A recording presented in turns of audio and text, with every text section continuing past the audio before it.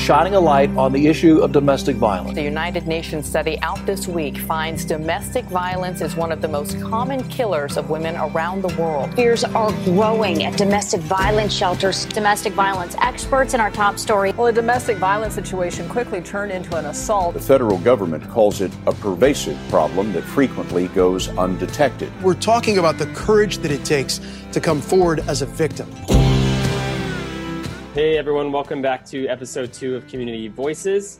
Today we have Barb Lehman. She's our counseling center manager here with Saving Grace, and she's going to share her own survivor story that I just learned about a couple weeks ago, and her heart for Saving Grace, of course, but also for survivors and our clients. So she's going to share all that in just a moment, but first, we wanted to highlight one of our sponsors, and that is Le Schwab Tire Center. So check this out. Not only is Le Schwab open and here to help, but they have this great blog with things like this. Good tips for being home, for driving less, how to maintain your car while it sits. Super cool. They got a checklist. And of course, as always, you can go in and get the what you need for your car. Last year, they surprised us at the end of, towards the end of the year during the holiday season with a surprise large donation. Just came by the office with a check and dropped that off and really, helped make our end of year giving season superb. So Le Schwab Tire Center, thank you so much. Glad to see that you're open and doing well. And we can't thank you enough. So without further ado, here's episode 2. I'm just going to split the screen here. Barb is our counseling center manager, where she started in March 2019, right? March 10th, 2019. Yeah. So Barb's got, I didn't know this, and Barb and I have now worked together for over a year, and we were having a conversation the other day on Zoom after a meeting, and she started telling me her story, and I right then wanted to hit record because, for one, it was just so impactful. I found myself getting choked up and then wanted to share it with you all. So luckily she was open to that. And so Barb's going to share her background, her own personal story. We'll segue into her role at Saving Grace as our counseling center manager. Barb, thanks for doing this. Yeah, this is exciting.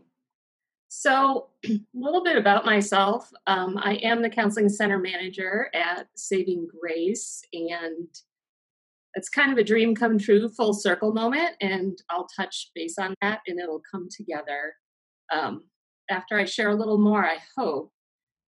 So that's part of what I do. I also am a counselor in private practice as well here in Bend, Oregon, and I focus on trauma and crisis, working with transgender clients, and and I really enjoy that as well. So it's the best of both worlds.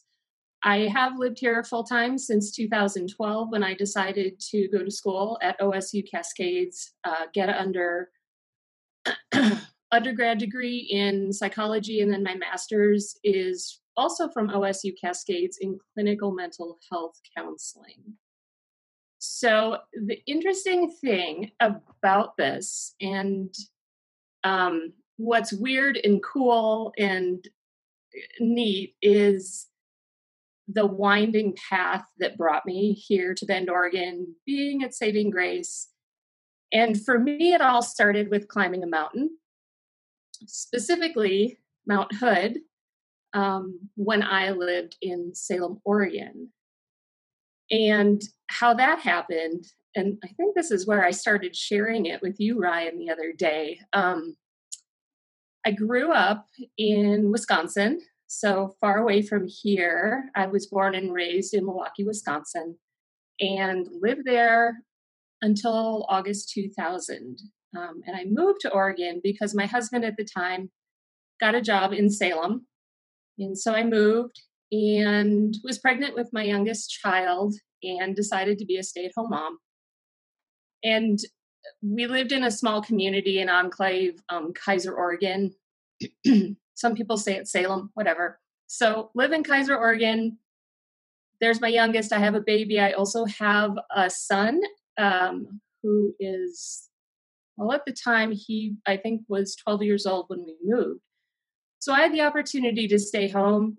My husband worked, and from where we lived, I could see Mount Hood. And the weird thing for me, the weird cool part about this is I moved to Oregon and I thought, oh, I'm moving to the Wild West. This is going to be so different.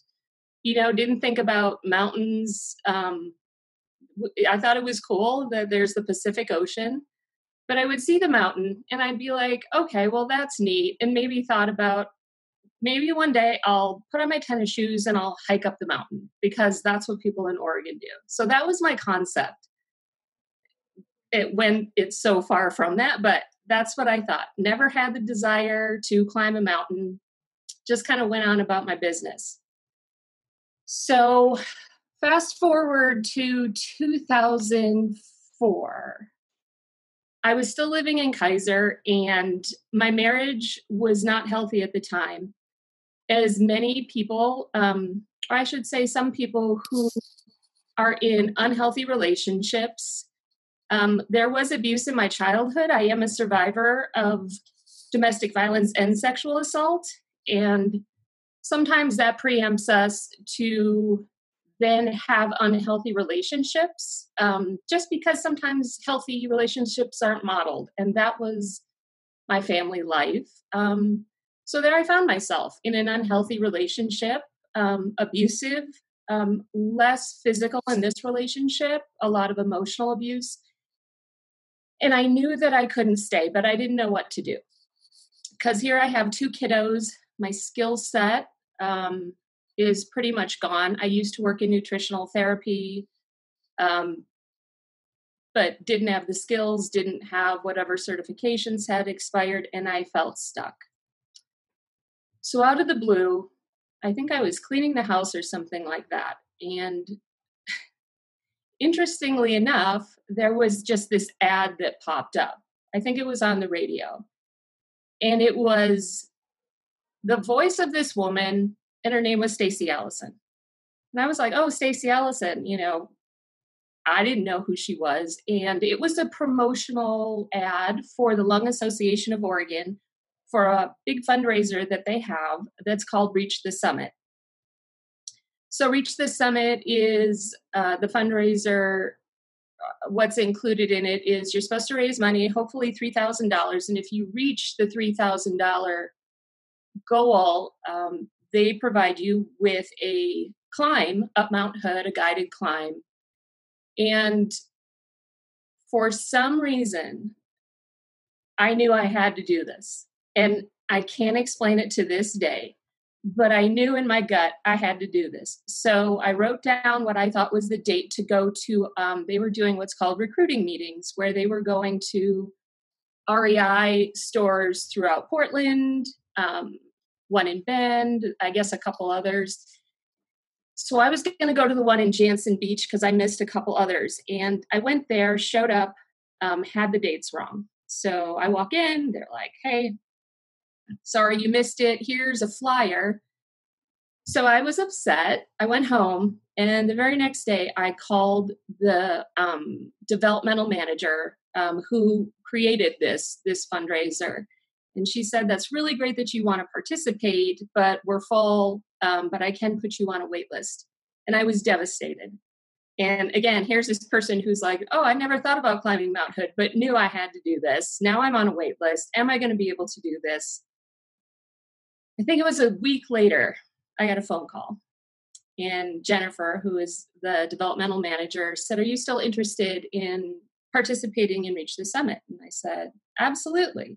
She said, there's an opening. And I said, okay, I'll do what I have to do. And started, there were training hikes for this, for people like me who I had not been in shape. I knew nothing about climbing. You got to meet people who would be your team members, and there's just camaraderie. So almost every weekend, it was hikes out in the gorge, Angel's Rest, Dog Mountain, Ruckle Creek, all kinds of things in the beautiful, lush Pacific Northwest. So every weekend I was doing these training hikes.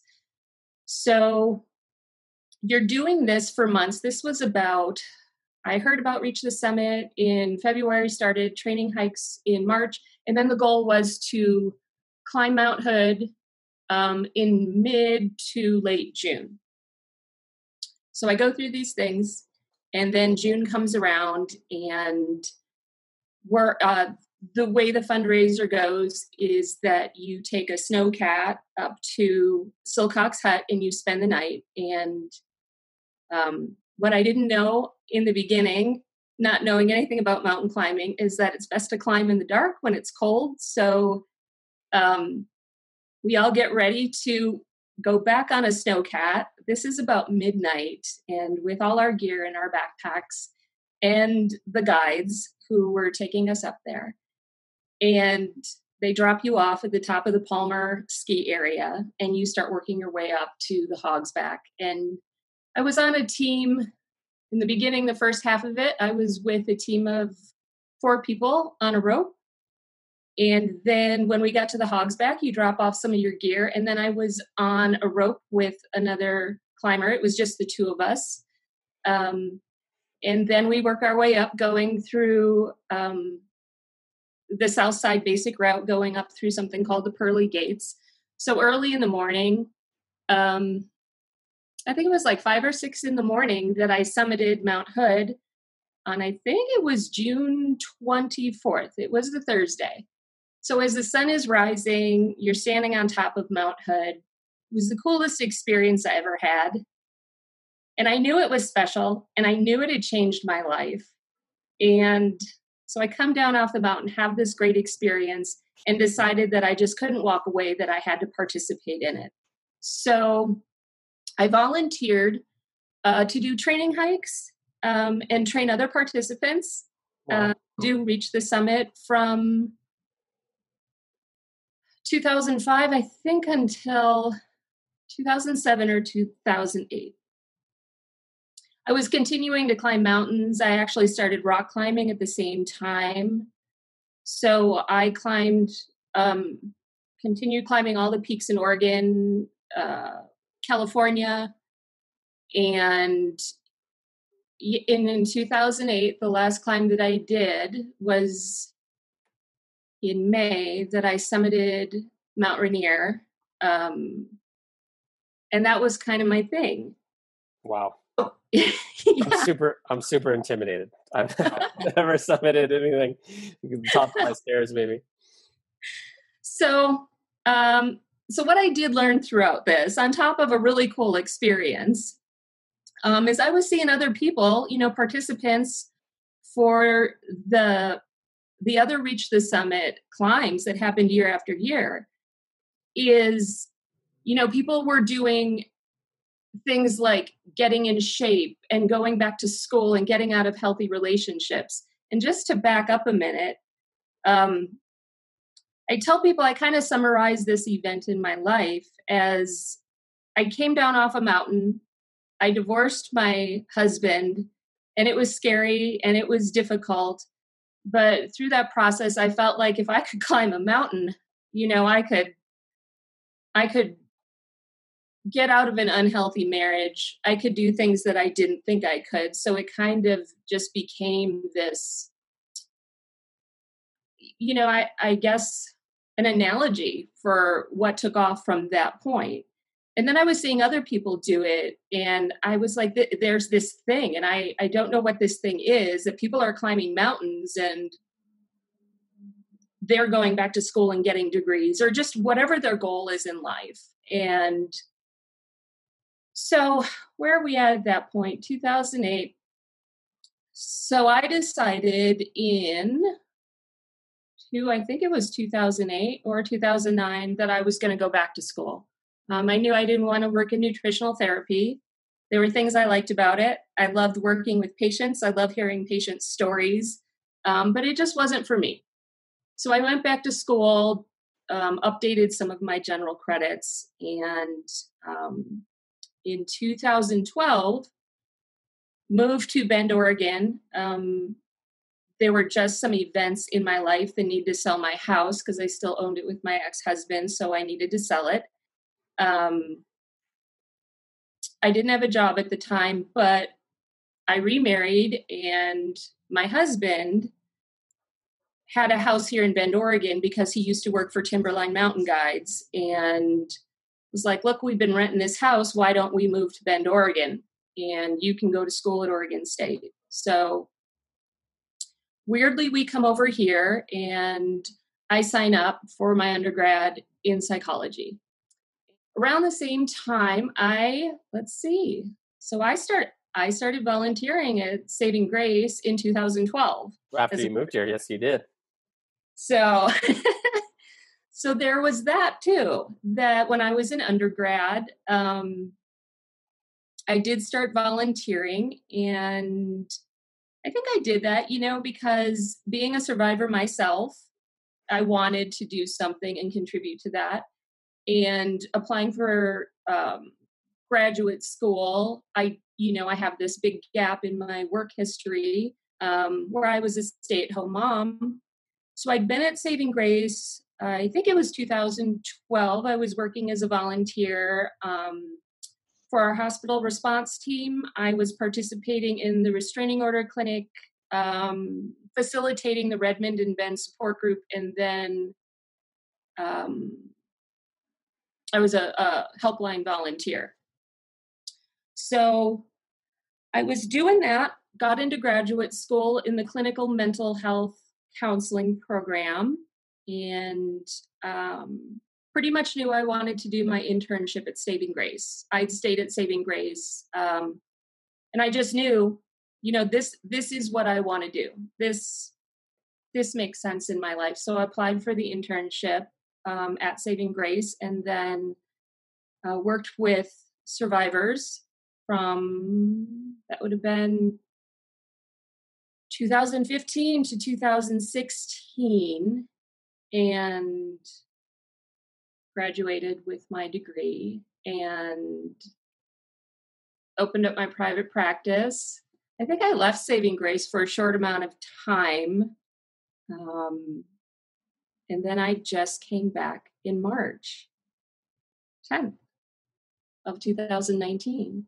So, and when I look at all of those pieces together, the first full circle moment for me is, going from being a survivor of domestic violence and sexual assault and having this winding path, and feeling really empowered by something that wasn't even on my radar, such as, climbing a mountain. And when I actually sat down and thought about it, and I think I put the whole thing together when I was writing up my essay for my application to graduate school. And it just kind of floored me, because the beginning of my essay said something like, if I could climb a mountain, and scale a mountain like that, what else can I do? And I look at that oftentimes in my life and reflect on that, when life would get hard in school, or life gets hard just because life is hard in some ways. Well, heck, I was able to climb a mountain, and I climbed a couple other mountains besides that. And, the metaphor of climbing mountains sometimes is taking 2 steps forward, 5 steps back. It gets really hard. Sometimes you can see the summit of it, and sometimes the elements and just what's going on at the point, it's just not the right time to summit, and it's not a safe time to do it. And you have to turn around, and you may come back a couple times. But it's been a really interesting journey and a real cool ride. And it wasn't that long ago, I'd say probably in graduate school, when I was, again, looking back on the whole experience with Reach the Summit, it kind of hit me like, oh my gosh, I forgot this other piece of it. That when I was listening to the ad, there was this person, like I said, named Stacey Allison. And it turns out, I did not know at the time, but she is the first American woman to summit Mount Everest. I believe it was in 1988. And I got to meet her several times throughout the years that I participated in Reach the Summit. She's a real down-to-earth person. And, I was starstruck, obviously, when I first saw her.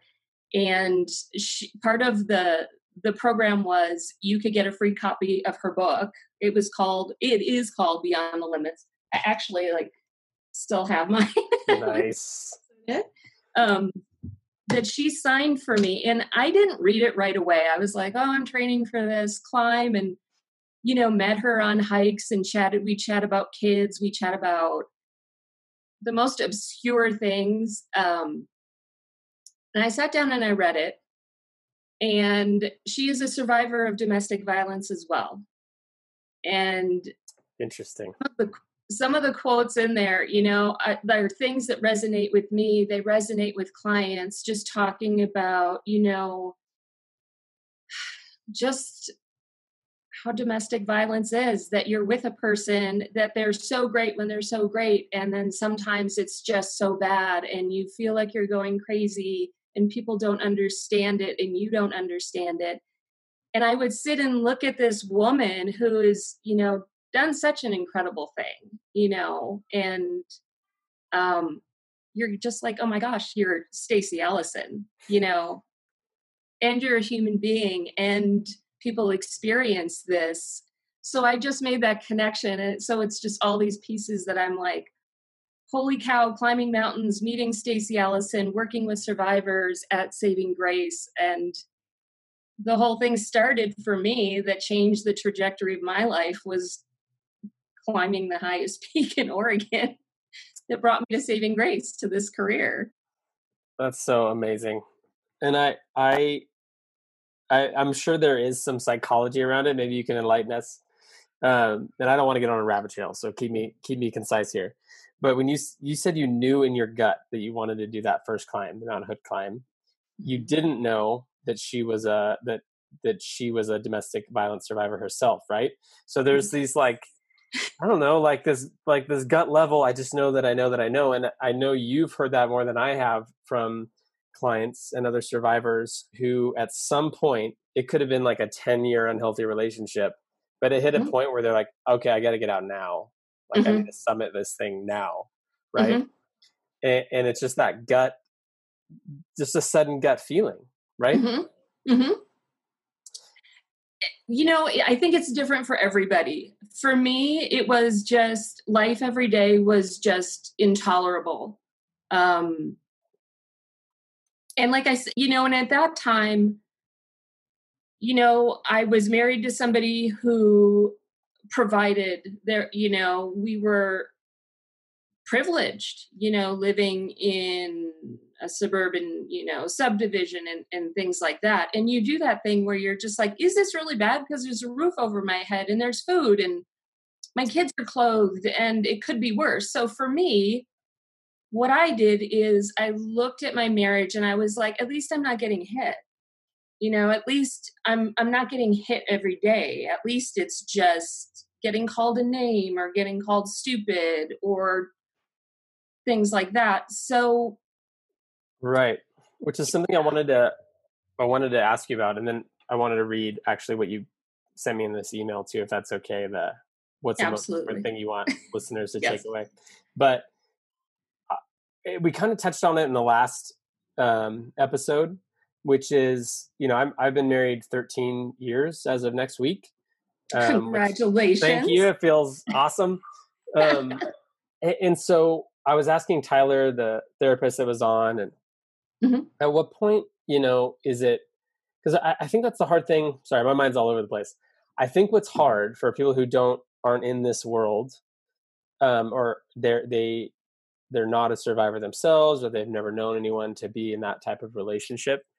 It's hard to hear oh, it wasn't physical, well, isn't all the other stuff just marriage, or isn't that just people and relationship, and you say things you don't mean, and sometimes you do things you don't mean, or you were tired, you were angry, you were stressed about work, you didn't really mean it.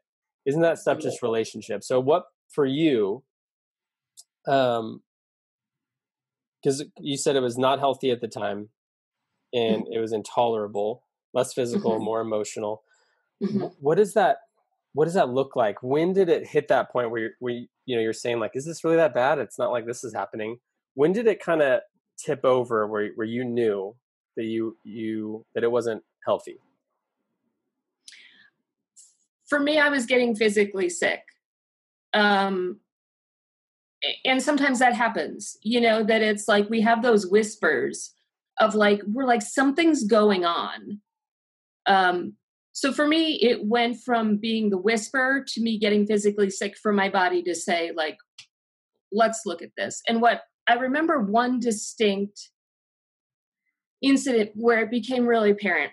So we here, at Saving Grace, we talk about crazy making and we talk about gaslighting, and it's kind of, mind games that sometimes abusers play. It's pretty common. Can you give an example of gaslighting?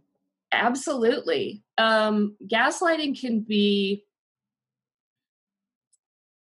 okay, well, I can give you an example of it with my relationship.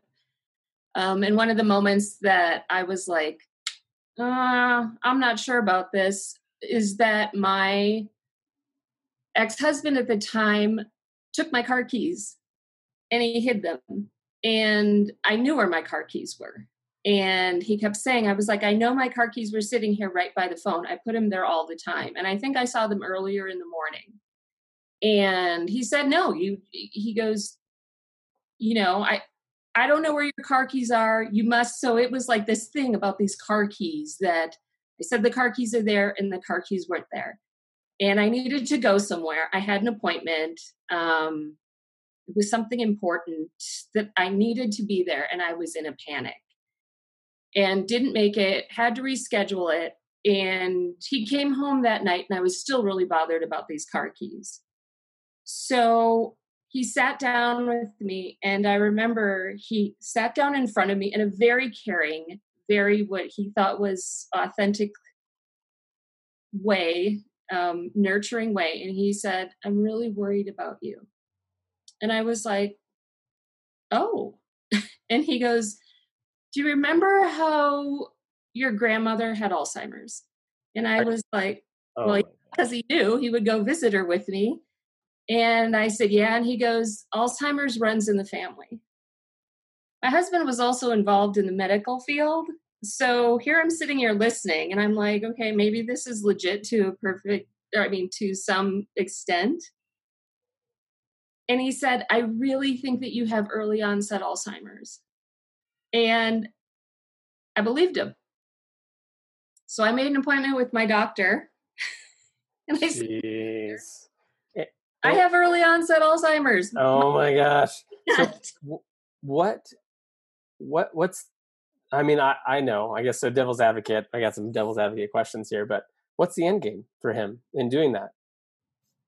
To keep me from going somewhere. And like I said, I don't remember what it, like for some reason, I think it was like an exam or something I had to take, because I had tried to go back to school several times during, like, while I lived with him. And there were things like I tried to take an evening class and I'd say, you're going to be home by, 5:30 because my class starts at 6:00. Yep.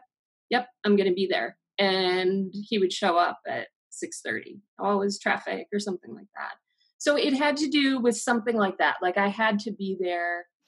And the point was, I think, I never asked him, but it kind of felt like the point was, I don't want you going and doing things. I don't want you maybe leaving me. I don't want you improving yourself. I don't want you to question things, because I've been saying, like, you're not smart enough, to go to school. And that's kind of one reason that on our website, if you were to click on our helpline page, it's not just like the phone number. It's a list of, does your partner blank? And there's a whole list of things. Because so many have said, I would never have defined or described my relationship as being like abusive, but as you're going through the list, does your partner pressure you like this? Do they make comments like this? Do they, try to keep you from seeing friends and family?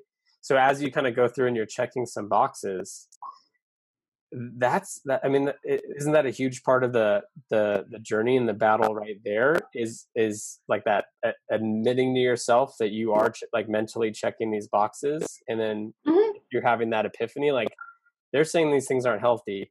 I just checked 8 out of 10. Now what do I do with that? We have kids, so we have a house, I don't work, whatever it is.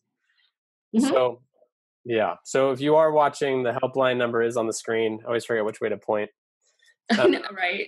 Just go to that link and just read through those, and you may be surprised, but maybe the best thing you do right now. So let me segue, and I'll read this because I thought it was beautiful how you worded this. Oh. So the question being, what is the most important message you want our listeners to take away from our conversation? And this is what you said. I want survivors to know they matter. They belong and they are enough, smart enough, strong enough, good enough. We all have worth. We all get to throw our hat in the ring and claim our place in the world. This is so beautiful. Oh. Sometimes IPV survivors, that's intimate partner violence survivors, are viewed in a negative light as being less than or broken, damaged, beyond hope, weak, etc. When in fact, as survivors, they should be revered for their bravery in experiencing such horrific trauma. So maybe I'll end up splicing 100%. This to the beginning because I really want people to hear, for one, your heart. I don't know how many people who are scared, hesitant, suspect of counselors to think like they don't really know. They just chose that career because it makes a lot of money or whatever their perceptions mm-hmm. of it are. Mm-hmm. To hear, for one, that you are a survivor yourself. To, oh no, my internet says it's unstable. Hopefully this continues. Are you still with me? I can still see you and hear you. You're good. I'm going to close some stuff while we're talking. I just want them to hear your story, your heart, so that if that's one of the many barriers, because we do that to kind of protect ourselves. If I have to admit to myself that my relationship's unhealthy, either I'm going to do something with that's proactive or I'm not, you know? And no judgment. And what does it say about me? Yeah, and so it's like, no, it's not that bad. What does it say about me? Yeah, so you maybe justify for months or years, like, no, this is just the way marriage is. This is the way relationships are. No relationship's perfect. You know, all the things that we hear. Mm-hmm. But if they can hear from you, your story, your heart for survivors, and that can be one less kind of mental barrier of why they don't call, why they don't pick up the phone and call our helpline or come to a support group at counseling center, start one-on-one counseling, whatever it is. I just really appreciated that statement, and for anyone listening, I hope that lands for you, and knowing that it's not just Barb that feels that way, but it's really the heart of Saving Grace. Yeah. So let's see, what else do I have?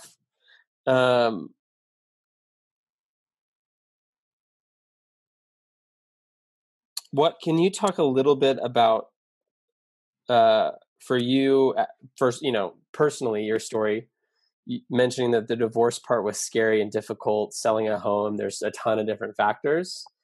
Mm-hmm. And then as a counselor and how you've helped individuals kind of get through the checklist of things that they've kind of determined from themselves that they're wanting to do. Mm-hmm. What does that look like in the nitty gritty? How did you persevere through that? At any point after your summit experience, were you back home thinking like, I don't know what I was thinking, we're not getting a divorce? Like, just describe that a little bit for us. Well, for that, getting out of that incident was different than getting out of previous relationships that I was in. But I want to say this, hard in different ways. So my earliest relationships, probably the most violent ones, were when I was younger. I was, a single mom, 19. That was challenging because, low socioeconomic status. I didn't really have an education. How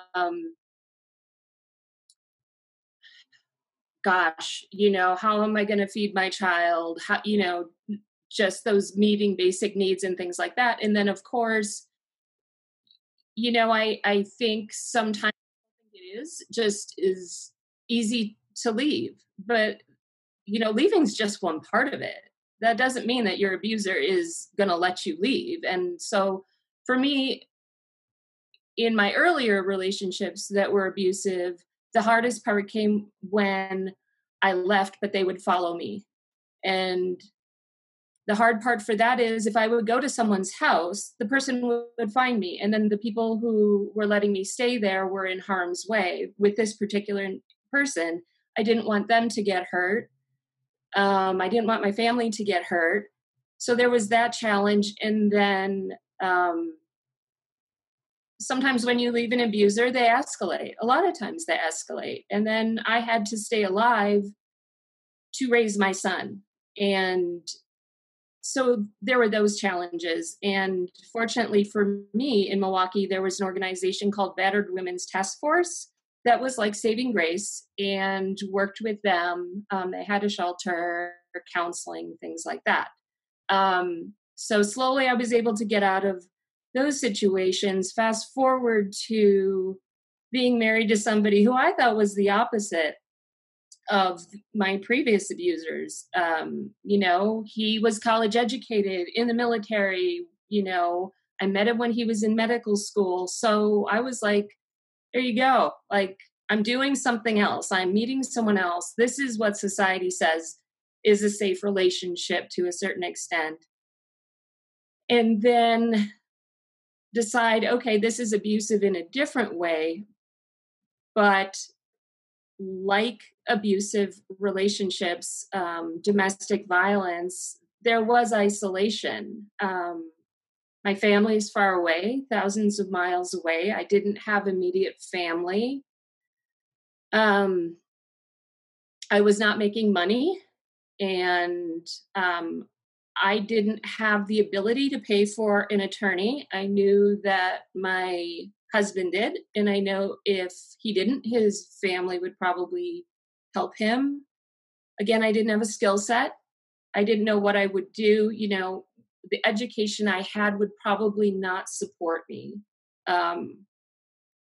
So very scary things. And then, of course, having your kiddos. I had a teenager that was angry because we were arguing, and angry because of the abuse going on. And just those things, like, kids get the fallout, and just trying to figure those things out. And we hear this quite frequently, working with survivors, that they will say, as I had many people say, why don't you just leave? We talk about that, right? Because you all have brought that up. Cassie has brought that up. And right. Like, why don't you just leave? And like I tell clients, if it were just that easy, we would have done this a long time ago. It's not like we want to stay in it, but there are so many factors. And I had one client, I think when I started counseling, that looked at me and said, these people that tell me, why don't I just leave the person? She said, are they going to clothe me? Are they going to clothe my kids? Are they going to buy groceries? Are they going to put a roof over my head, provide me with childcare, give me a job that can give me a living wage? Right. So there's all those factors. And I was experiencing a lot of those when I was thinking about leaving my ex-husband. And again, so long-winded way to say, well, I had this experience of climbing a mountain and doing something really hard. And this experience, for me, I was like, I can do other hard things. And maybe people aren't climbing mountains, but maybe they do have successes in their lives that they go, well, I've been able to do this. I was able to go back to school. I was able to, who knows what it is for any of us. But taking that leap is hard, and taking the leap is really scary. And for me, it was, heck, I'm going to do it. And it wasn't a smooth ride. It was not a smooth ride. I remember taking the change jar and having my youngest son count all the quarters so I knew how much money I had to put gas in my car, and groceries, and just all of it. Yeah. And attorneys, through the whole attorney thing, that he wanted to fight and fight and fight for things, but I couldn't afford numerous phone calls to my attorney because they were $250 per phone call. So yeah. Man, this part of the conversation is bringing up so many other things for me. I think maybe to wrap up, recently, I don't know if it's the isolation, the social distancing, what it is, but we've been getting a lot of emails or Google messages or Facebook messages, private messages about this situation that I think in the past week all women are in, and some feel very difficult. One was one of gratitude. They wanted to share how they're doing with their advocate, who's no longer with us. So they were saying, I don't know how to get a hold of this individual, but I just want them to know I'm doing so well. And it's been a year. Oh, it was really cool. But what was also interesting about it is this individual wasn't communicating that things are now better, that everything's great. It sounds like she's still very much in it with her kids. But such gratitude for where she's at compared to where she thinks she would be without, what she received from Saving Grace. Mm-hmm. And so I think that's what makes my job difficult in a way is there's all these fundraising and marketing for nonprofit best practices about what the typical donor likes to see. It used to be like the very sad image on the mailer, but now it's very happy. We want success stories. Yeah. Yes. And then so I know these things, and I want to do that because I want to raise money for us because we do important things. But it's just there's no bow, I guess is what I'm trying to say. There's no neat bow that we can take like with each individual who calls helpline, and then they do this, and then they do this, and they do this. And at the end of 12 months, here's the impact story, for the community to feel really good about their support of Saving Grace. So yeah, there's just no bow, and that's okay, and if you call our helpline and you don't say a word the first dozen times, I've heard that too. I called and I don't say anything and I hang up. Yeah. And I finally spoke up and said, I think I need, Yeah. Or your safety plan doesn't involve, coming to our shelter on day one. It's just not, there's no bow. It's not linear. It really isn't linear, and it's different for each client. Yeah. Yeah. And I mean, clearly, this is the first time I've heard anyone, had a gut feeling to summit a mountain, and and that's why they're doing well. So that's a first. Your story is a first for me, but each story does have little threads of similarity, which again, to bring back to what you said, they're smart enough, strong enough, good enough. I mean, there's something of that in there where it's a strong moment. They're not feeling strong. It's just one moment of bravery to take one step in that right direction of being safe, for them and their kids potentially. So anyway, I appreciate you sharing. Is there anything else that you want to be sure you mention, or if there is a former you, a Barb sitting at home in a marriage where she is, knowing that something is not right, is there anything you'd like to say? Well, oh my gosh. I mean, again, there are similarities. We have the red flags that we talk about with domestic violence, and yet everybody's situation is a little bit different. And something with you that you were just talking about of like, there's no bow on it. And I know, grant funders and, like you say, it's like, we like to hear the success stories, but what I witness and why, just for me, being at Saving Grace is, the opportunity is such an honor. to work with survivors is because it may not be climbing a mountain, it may not be somebody's summits, but our clients, I mean, sometimes it doesn't look like a mountain, but it's a mountain to them, that the way we're like, gosh, for them, I had a client who was able to go to the Social Security office and get a Social Security card with her maiden name on it, and celebrated by going to get a coffee, because it took everything for her to be able to do that. And, for some people, the bow is making the phone call. The bow is coming in person, talking to an advocate, or counseling, counseling's talking about it sometimes, a lot of the time. Yeah.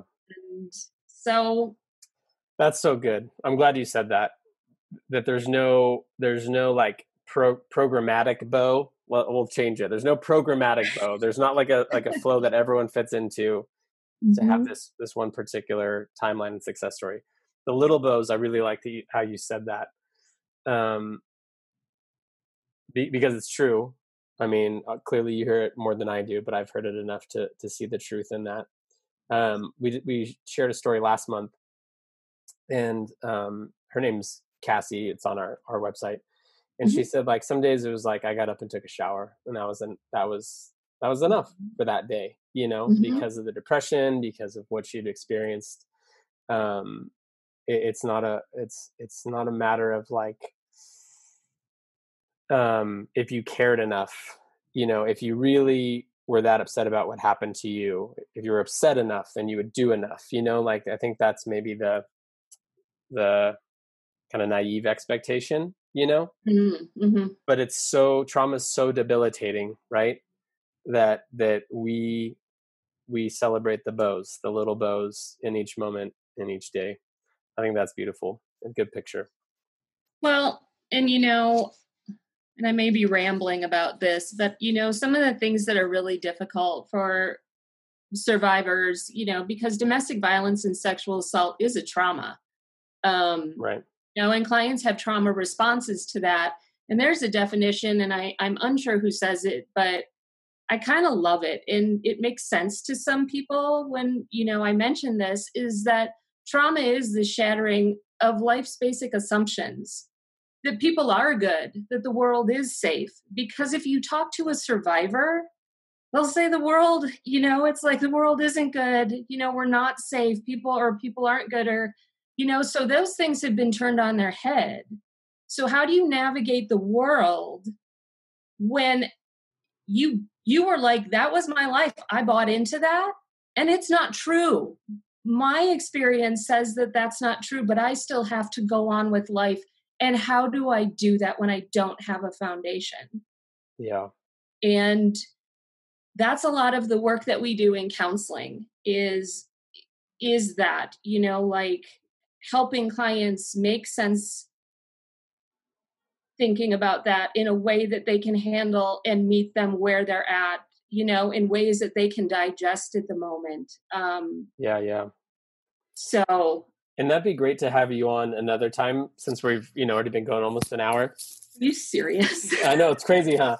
Because what I was thinking of is, I think one thing, it probably even for me up until a few years ago, counseling is what you see in movies. It's the person laying on the couch talking to someone with a clipboard, And Freudian theory, talk about your childhood. Yeah, I'll talk all the time and reliving that trauma. And it's so great that now there's other models of therapy and healing, the body and the mind. EMDR, I'd love to hear you talk about. I don't know what it's called. There's another one where if there's a traumatic memory, instead of talking about it again, they like recreate it with like, okay, the couch is this and the lamp is my dad. Oh, you're talking about role playing and Gestalt theory and like empty chair. Like pretend the chair is your abuser. Yeah, but I've heard good things. Like people can like, and then it's like, okay, well now come and look at it from this view because you were standing here in your memory. Come look at it from over here. So maybe you don't like that stuff. We could talk about that too. But I'm just glad in wanting to say out loud that it's not just like, if you want counseling, it's going to look like you've seen in TV shows, you know, and it's a shameful thing. And you're going to want to put private appointment on your work calendar, because if you say counseling, that's like some kind of scarlet letter, you know? Yeah. So ours is very client-centered, humanistic. You know, we have humanistic approaches are, you know, include unconditional positive regard, which is a long way of saying, you know what, like, we support you no matter what you say and no matter what you do. And it's focused on the fact that you're the expert on what you're capable of doing and at the pace you do it. You know, whether it's we create just a safe space for somebody to talk about their experience, or there's more work, you know, interaction between the therapist and the client. But that's what I love about Saving Grace is we use a lot of humanistic approaches, like internal family systems, where you talk about, instead of like you as the person, like, oh, you were abused and you're anxious and you're depressed. It's like, there's a part of you that is, there's this other part of you that's anxious, you know? So you kind of remove that from the self and look at parts. And, you know, we do other things. Some of our counselors do EMDR and mindfulness, and then, you know, sometimes some basic cognitive behavioral therapy stuff, but we pretty much hover around humanistic, positive psychology and client-centered, because that's trauma-informed, and that's what we always want to be with our clients. Yeah. Nice. Trauma-informed. A new term to some, perhaps, but something you can easily Google and blows my mind. I mean, I think when I really started diving in a few years ago, it just blew my mind. I feel like it changed the way I parent, you know? Not that my kids have any trauma, but just understanding like the brain side and how the brain processes things, and you know, anger being a secondary emotion, right? That's true. So frustration. Like, I'm just so mad. It's like, well, behind that is something, and then there's 1,000 things, you know, they're being lumped into that. So anyway, I think you're awesome. I'm so glad you're with Saving Grace. I'm so glad you shared this story with me a couple days ago so that we could do this today. You're the most awesomest. No, stop it. I know someone's gonna watch this. Let me change the view. I don't know how it looks to the viewer yet. I know someone's going to see this, and this is a nudge, however big or small of a bow this is to them, in the right direction. So whether they're in an abusive relationship, don't have the means to solve that on their own, and need to call our helpline. Maybe there's someone with the means and they're just going to do that privately, you know, with them and an attorney, whatever it is. I feel like what you communicated and that statement about value to the individual who's in an unhealthy relationship, I really feel like this was a nudge. So I appreciate you sharing your story. Learn more about us at saving-grace.org. Thanks for joining us.